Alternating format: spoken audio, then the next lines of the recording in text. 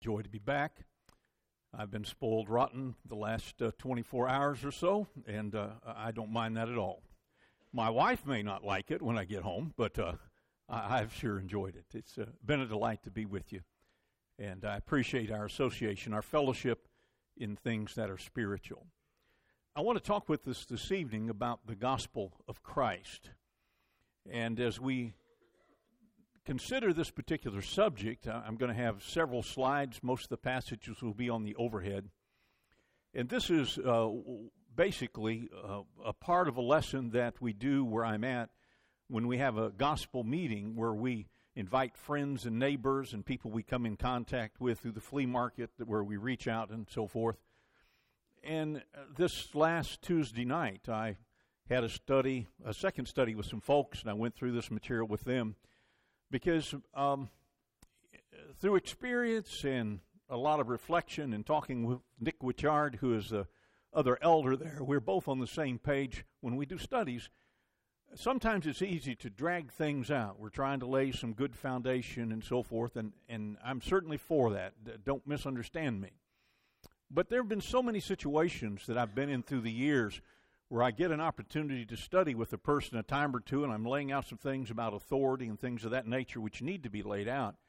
And then something happens. They move or something happens, and they have still not heard the gospel of Christ. And so what I did this last time is say, this next class is going to be a little longer than what we'll normally do. I try to hold them to an hour normally. This one's going to be a little bit longer. Now, to give you some consolations, I see panic everywhere. This will not be an hour and a half. Okay. But in all seriousness, just an opportunity, I want them to get the big picture. And so this evening, I want to go through that material, and it's going to be very basic material, but very fundamental in the relationship that we have. I normally start out with the first part of the lesson is why I believe in God, why I believe the Bible is His Word. And then that leads us to the problem of sin. And the second lesson we do in the gospel meeting is God's solution to that problem. So we're starting here with the big problem tonight. And we have a big problem. When God created the heavens and the earth and made man, put them in the Garden of Eden, He said, the day that you eat from this particular tree of knowledge of good and evil, you will die. What happened when Eve and then Adam ate of that fruit is they died. Now, there were physical ramifications, and it'd be my perception of the biblical teaching that that's where sickness and many of the problems that we face in this world came from. But if I understand correctly, the idea that we see is that when we sin, our sin separates us from God. Now, our relationship with God isn't one where, well, I have just a little bit of sin, and so I'm in fellowship with God and everything is okay. If I understand correctly, the book of 1 John chapter 1 and 2, God is absolutely holy, and there is no darkness in Him at all. And I cannot be in fellowship with God if I have sin on my soul. It says in verse 7, if we walk in the light as He is in the light, then we're able to have fellowship with Him, and the blood of Christ cleanses us from all sin. He goes ahead in verse 9 to tell us that we must confess those sins. But it's not like I've done an overhead this way before. I'm telling my age there, but I've done a chart before this way. Look at it. Now, this guy really knows what I'm talking about. It was overhead. God, I draw this white circle. There's absolutely no darkness in it all. Then I have one over here. It's dark. It's just all black. And then I have one in the middle that's got some polka dots in it. And sometimes we think, well, we're sort of in a polka dot in our fellowship with God because we know we're imperfect.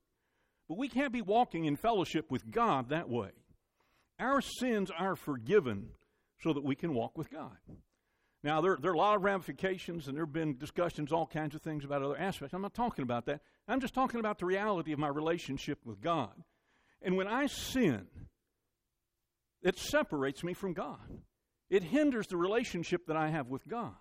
Now, I have asked this question the last couple of years when I go to Africa, and it has been amazing to me. Everybody answers it just right. So if I live this way, I sin, and my sin has separated me from God, and now I die like this, what happens? And they tell me, we'll be forever separated from God. A lot of them say, oh, you'll go to hell. They have heard, humanity, many people have a concept of this already, that this reconciliation has to take place. And so what happens is that we as human beings, when we sin and are separated from God, we have a really big problem. We don't have time to develop all this, but in Romans, the first 3 chapters, just sort of lumping it in, Paul unfolds in the clearest way that we are all under condemnation. We usually quote sort of one of the summary verses of that, saying, "For we have all sinned and fall short of the glory of God." And by the time we get to that point, I think Paul intends our chin is on the floor like we are undone. We are absolutely hopeless. And then he picks up in chapter 3 and says, now wait a minute. You're not just on your own. God has made a way that you can be reconciled to God through faith in Jesus Christ. And he takes off then in chapter 3 and talks about that. There is hope. And we all know Romans chapter 1 and verse 16. I'm not ashamed of the gospel, for therein is God's power, the power of God unto salvation. Now, we won't have time to develop it. Verse 17 talks about the righteous man shall live by faith, which is actually a quote from Habakkuk chapter 2 and in verse 4, under the law of Moses, how people had to live. And if you look in Romans chapter 4, it starts off with Abraham and talks about how Abraham lived before the law. He was justified by faith. This kind of obedient faith has always been what God required of man. And you can say whatever you want to about it, but I believe that's the facts of the book. Now, God has said you'll live by certain things under the days of Abraham and Moses and us, certainly. But a man who wants to walk with God and live righteously with God is going to walk by a faith that says, Lord, speak. I will try to do what you want me to do the best I can. And certainly, I'm going to need His grace to get on the other side of that. God has reached out. I've got this problem, and God has reached out. The question is, will I reach back to God? Will I respond to God's graciousness and what God has done to help me with this big problem? In Romans chapter 6 and verse 23, for the wages of sin is death, but the free gift of God is eternal life in Christ Jesus our Lord. Well, I ask folks, what does it mean wages? Well, if I go to work for Ken, and he says, Gale, I'll pay you so much for digging this ditch for me out here. At the end of the week, I will pay you. Those will be your wages. That's what this job will pay. Well, what does sin pay? Eternal death. We're talking about here eternal life and eternal death. That's what sin pays. And if I want to settle that account on my own, then I can spend eternity separated from God. But God says there's another way. And you see that that's found here. There's eternal life in Christ Jesus our Lord. In the book of 2 Peter chapter 3 and in verse 9, I believe this expresses that it's God's will that all be saved.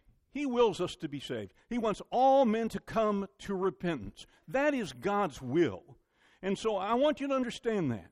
There's someone who said long ago in ancient writings, not the Bible, that the Jews had a concept that Abraham was standing by the gates of torment, and if there was a Jew that accidentally got that way, he would be turned around and sent the other way. And there was a man who wrote about that, and he said this, that there's no one who will ever enter the state of eternal torment who will be able to say, I am here because God didn't love me. If you spend eternity in hell, or your family, or your neighbor, or anybody else in this world, or me, it's not because God didn't love me. It's not because God didn't reach out. It's not because God didn't want something better for me. He did, and He does.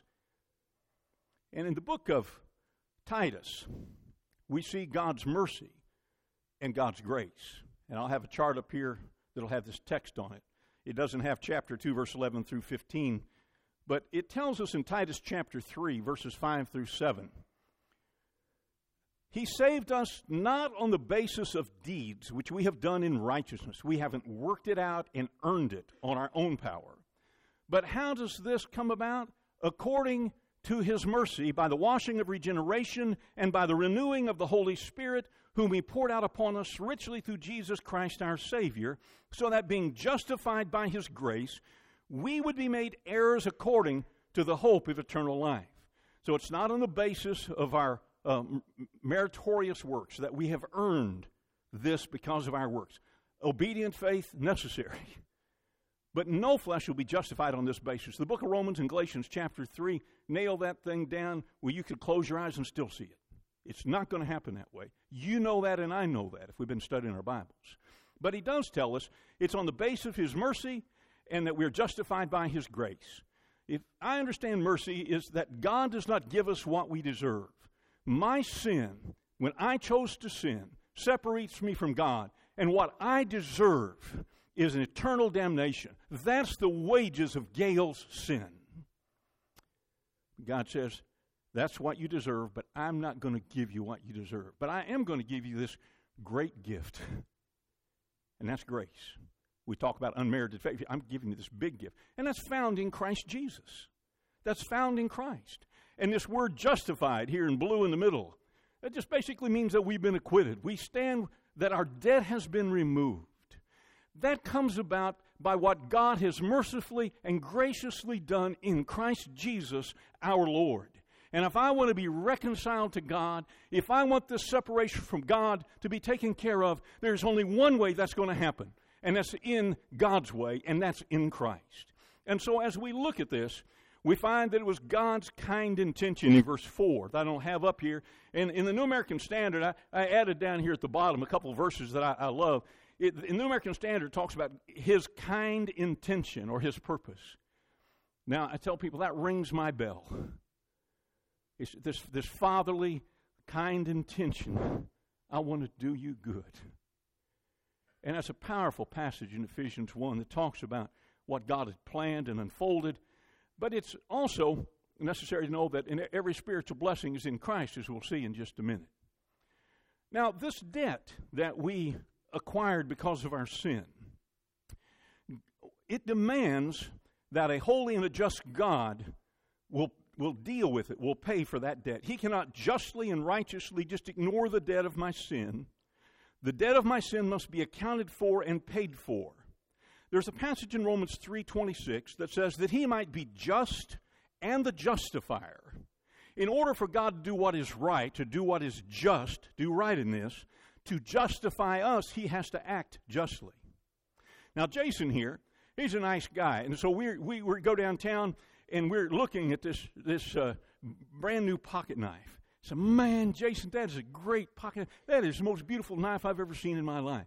And Jason says, well, you just reach down there and grab it and walk on out of that store, and I'll take care of that. And so then I walk out, and Jason just turns around and walks right out after me. Would that work? Then we'd be thieves. We'd be unrighteous. But Jason goes up to the counter and says, here's $100 for the nicest knife we've ever seen. And he pays that debt. That's the right and the just thing to do. God couldn't just pretend because of his holiness and character and righteousness.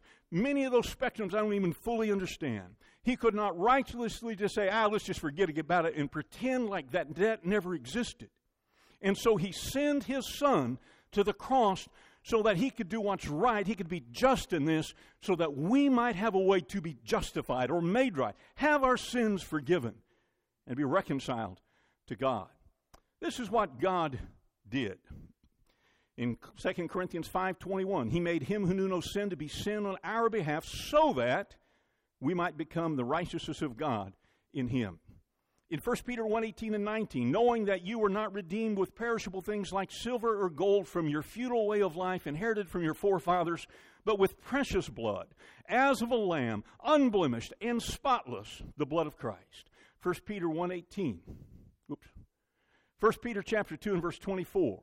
And he himself bore our sins in his body on the cross, so that we might die to sin and live to righteousness. By his wounds you were healed.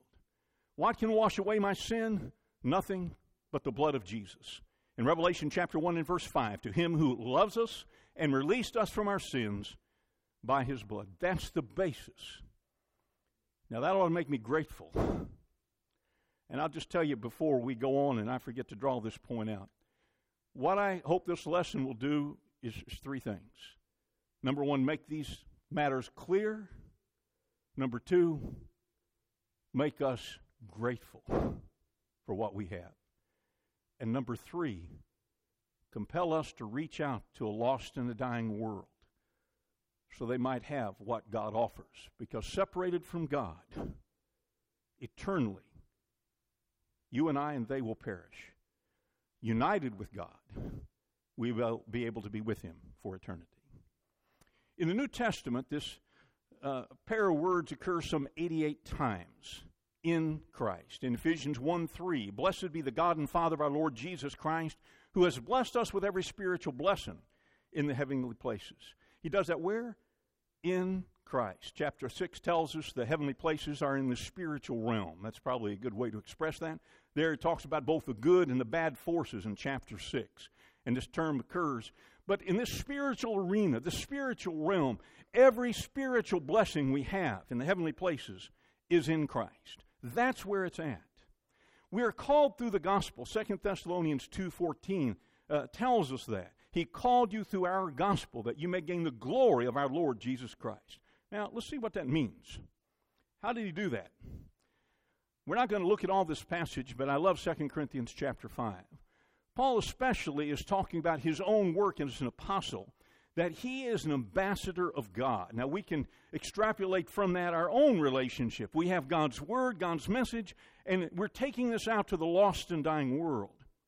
It's in verse 17 that he says, therefore, if anyone is in Christ, he is a new creature. The old things passed away. Behold, the new things have come. In verse 19, he goes ahead to say, namely that God was in Christ, reconciling the world to himself. How did he make this reconciliation? Not counting their sins, their trespasses against them. And he has committed to us what?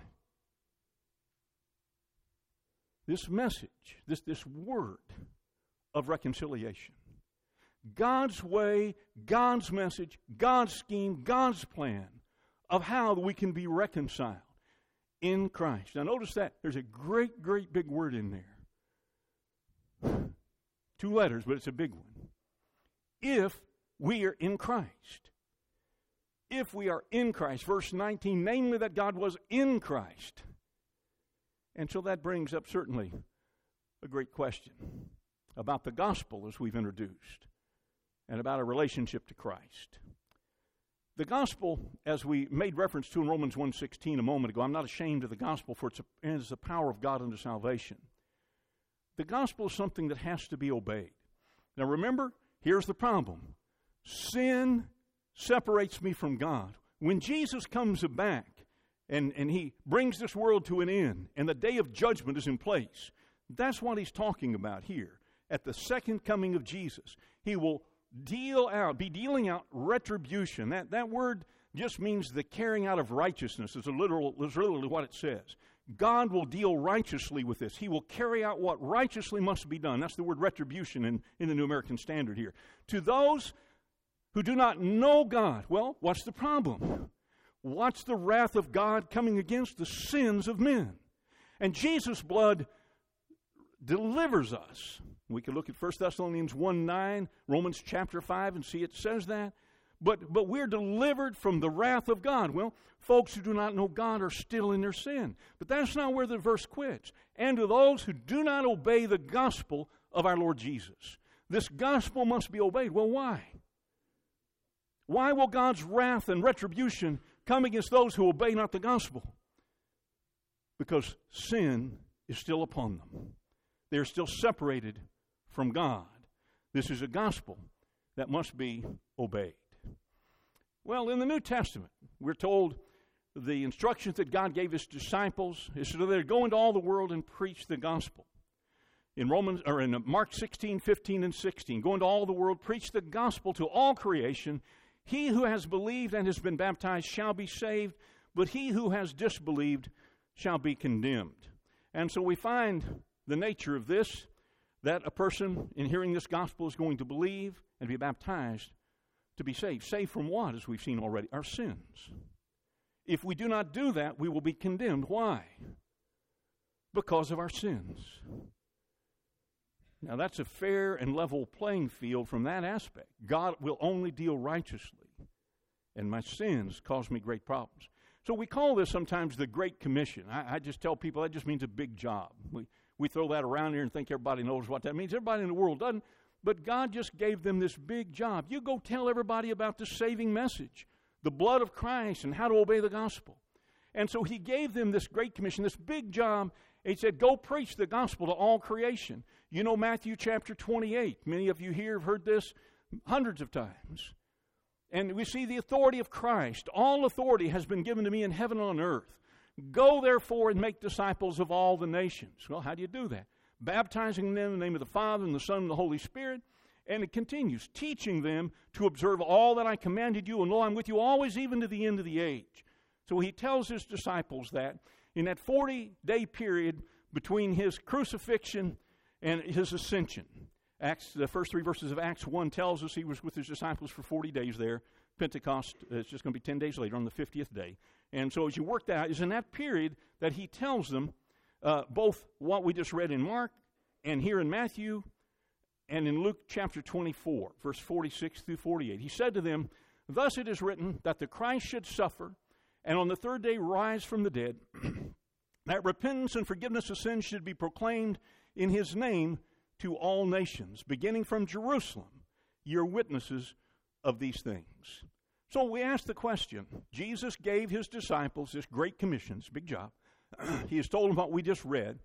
So what did they go preach?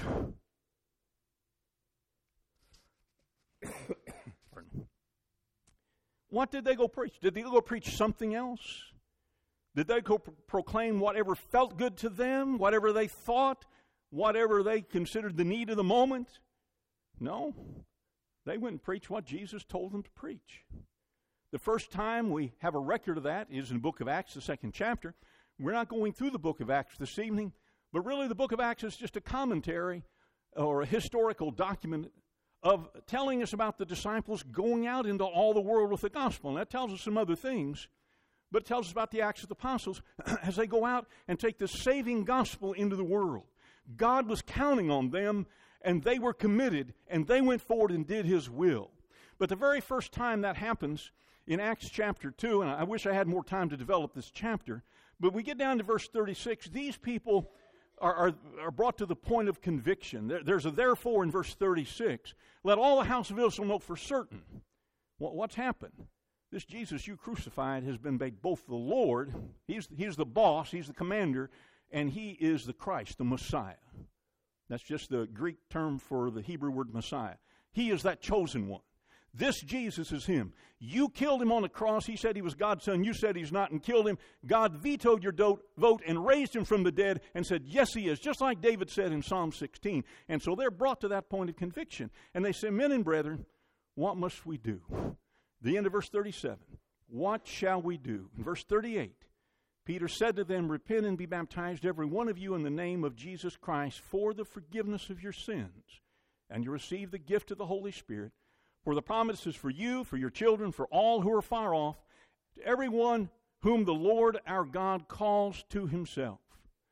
And with many other words, he bore witness and continued to exhort them, saying, save yourselves from this crooked and perverse generation. Added that there. Save yourselves from this crooked generation. So those who received his word were baptized, and there were added that day about 3,000 souls. And they devoted themselves to the apostles' teaching and to the fellowship, to the breaking of bread, and the prayers. Now, is this anything different than what Jesus told them to go preach? No, this is exactly what he told them to go preach. And it is interesting, it doesn't say that they believed, but the implications of what are said, they did believe, and their actions. It is necessary. You can look at lots of passages to show the necessity of that, and the Bible does teach by implication. Like it or not, it does. We do. As we look at this, those who received his word, what did they do? They obeyed it. Their faith pressed them to go forward and do what God had said. Now, we could go on through the book of Acts and see this is the same message that they preached again and again and again. It tells us here the purpose of the baptism was for forgiveness of sin. It was predicated on belief in Christ Jesus as God's Son, the resurrected Messiah, and a repentant heart, turning from sins. That confession would certainly be involved here. They recognize, they admit, they confess, they speak the same man. He is God's Son, and we are a follower of him. But we go back to our question earlier about the significance of being in Christ. How do we get in Christ? In the book of Romans chapter 6 and verse 3, or do you not know that all of us who have been baptized into Christ have been baptized into his death? Therefore we have been buried with him through baptism into death, so that as Christ was raised from the dead through the glory of the Father, so we too might walk in newness of life. For if we have become united with him in the likeness of his death, certainly we shall also be in the likeness of his resurrection. Now notice the things I have in color up here. Baptized into Christ, baptized into his death, baptism into death. We're united with him. And in the blue, again, you see these things that magnify that. Verse 6 goes ahead, knowing this, that our old self was crucified with him, in order that our body of sin might be done away with, so that we would no longer be slaves to sin. For he who has died is freed from sin. Now, if we have died with Christ, we believe that we shall also live with him. Again, we could just park right there, camp, and look at this, see a lot of things, and we'll come back to some of this in just a minute. But let's go to another passage in Galatians chapter 3, 26 and 7. For in Christ Jesus you're all sons of God through faith. For as many of you as were baptized into Christ have put on Christ. This is how one puts on Christ, and this is done through obedient faith, as we've already presented. Now, in Colossians chapter 2, verse 12 and 13, again, what's our question? How do we get into Christ? Romans chapter 6 has shown us that we're baptized into Christ. Without faith? No, that doesn't have anything to do with the baptism we're talking about. It is a faith-driven. It is a mentality and a heart set is I will be a disciple, a follower of Jesus Christ, like in Matthew 28. Make disciples. We're not just getting people wet. We're assisting people in obeying the gospel of Christ, to have their sins forgiven, to be put into Christ in relationship with Christ so sins are forgiven, so they can walk and live for him and then with him in eternity. In Colossians chapter 2, verse 12 and 13, having been buried with him, with Christ in baptism, in which you were also raised with him through faith in the powerful working of God, who raised him from the dead. And you who were dead in your trespasses and in circumcision of your flesh, God made you alive together with him, having forgiven us all our trespasses. Now this is from the ESV. It throws that word powerful working. The New American Standard just says the working of God. But the question I ask here, first of all, is who does the working in baptism? I have many religious friends who say that what happens is that baptism cannot be necessary for salvation because baptism is a work that we do. Let me ask you a question. Do you have to confess Jesus? Who has to do that? They throw that one out. That one doesn't count. Well, what about believing? Who has to believe? Unless you believe a Calvinistic doctrine that says that you are so defiled you can't do anything on your own, the Holy Spirit has to cause that. No, you believe, you repent, you confess, and you are baptized. But where's the working here? What does it say? Buried with him in baptism, which you were also raised with him through faith in the powerful working of God.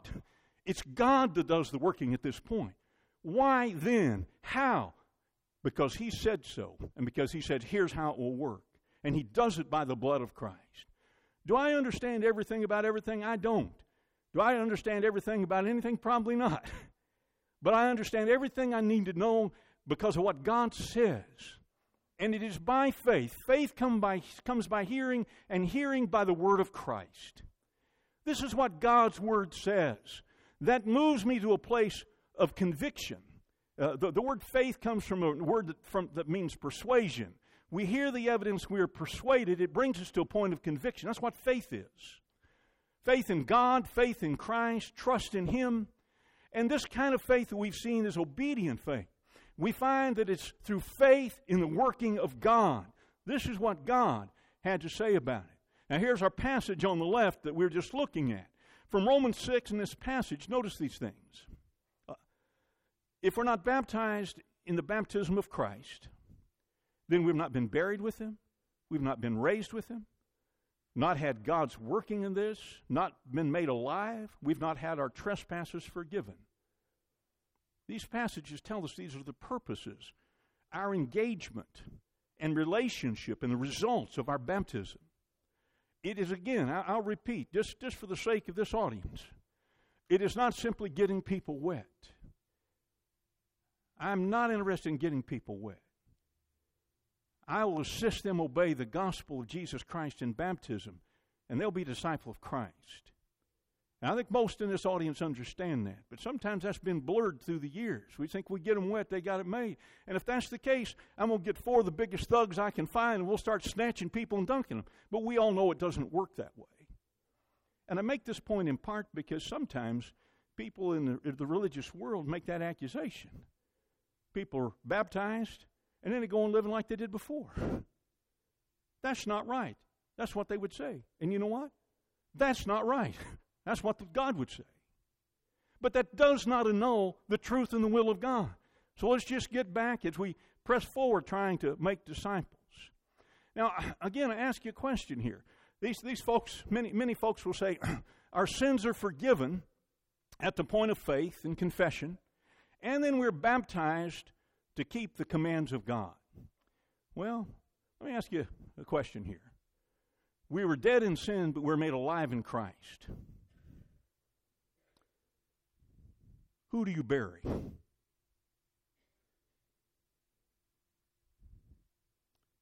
you bury people that are alive? Or do you bury people that are dead? These passages say we were dead in our trespasses and sins. And as we die to sin, we repent of that sin. That man that has been given to sin is buried. And by the powerful working of God, through the forgiveness in Christ's blood, as we are raised out of that baptism, God says He will forgive us. And we are made alive. That's what Colossians 2 said down here. Some of that's not quite straight. I'd get that sort of messed up a little bit. But God made us alive together, having forgiven us our trespasses. It's at that point that our sins are forgiven. This passage in Romans chapter 4, verses 7 and 8, is a beautiful passage. I made allusion to that in chapter 4 a while ago, and talks about Abraham at the beginning of the chapter. And Abraham was reckoned righteous before God. He didn't have any room to boast. But that every soul that of man that has sinned, that will stand just before God, is going to be on the basis that God forgives. And out of the obedient faith of Abraham, complying with God's expressed will, he walked by faith. And in Genesis 15, God says that Abraham was reckoned righteous before God. That's spoken of here at the beginning of chapter 4. Then he slides on to David. And says, and David says the same thing. And he quotes the 32nd Psalm here. And says, "Blessed are those whose lawless deeds have been forgiven and whose sins have been covered. Blessed is the man whose sin the Lord will not take into account." That's what we've been studying all evening, isn't it? God forgives sin so that sin can be wiped away, so I can be reconciled to God. God doesn't take that sin into account, so I can stand just or pardoned before God. Let me throw in here a disclaimer. A friend I was traveling to Sierra Leone with likes to, when he teaches Proverbs, he says, God will forgive you of your sins, but sometimes nature won't.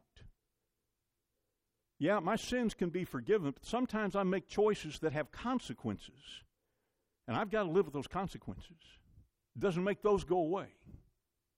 Sin is forgiven. I can be reconciled to God. But if I murder a man before I obey the gospel and I have forgiveness, I'm still going to jail. But when I die, I'm not going to jail. I am freed from sin so I can be with God. So understand that. I like that way to express it. God will forgive you, but nature won't. There are consequences to our choices, and we have to live with those. We live in a society that doesn't want to think that that's true, that there are consequences to our decisions and our actions, but there are, and there continues to be. And reality is still reality, no matter how our society and our media and our religious facilities in this country and around the world want to spin it. Reality is still reality. By the way, you can see this big yellow box up here. The gospel, good news. This is great news. forgiveness. God has reached out in Christ. The question is, will I reach back?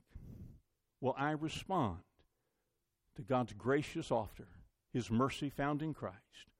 Will I obey the gospel of Christ out of an obedient faith, a repentant heart, confess Jesus is God's Son, and submit my will to His in His powerful working in baptism, in immersion in water for the forgiveness of my sins, so that I can walk in newness of life? I can keep learning His will, as Matthew 28:20 said, and I can go forward following Him. It is the best life in this world, even if you're persecuted. And it's the only life that's worth having in eternity. God loves you that much. This evening, if you have not obeyed this gospel, all things are ready. As we sing this invitation song in a minute, if you'd like to come forward, brethren here will take your confession of faith in Christ Jesus and baptize you into Christ. But the only time this invitation is extended isn't just for these few minutes. This is an invitation of our Lord 24/7. And so when this service is over, if you're got your Bible out tonight, going back and reflecting on these things and saying, well, that's right, that's what I need to do. You get hold of Ken or one of the elders or somebody here, your neighbor, if there's a brother or sister, and go take care of this. And if you've obeyed that gospel and your soul is not right with God, you cannot afford to lay your head down tonight not being right with God. If that's something that needs to be taken care of privately in your home or wherever, you take care of it. If there's a brother or sister you're at odds with, then humble yourself. Go square that with them and then come before God. If it's behavior, if you're connected to some kind of physical failings of the lust and you're practicing, you're acting in ways that is displeasing to God, repent of that. Because what have we seen? What's God want? As He invites every one of us, of all of humanity, He wants us to come to Him, to be reconciled, to walk with Him. If you're subject this evening, won't you come forward as we stand and sing this song that's been selected?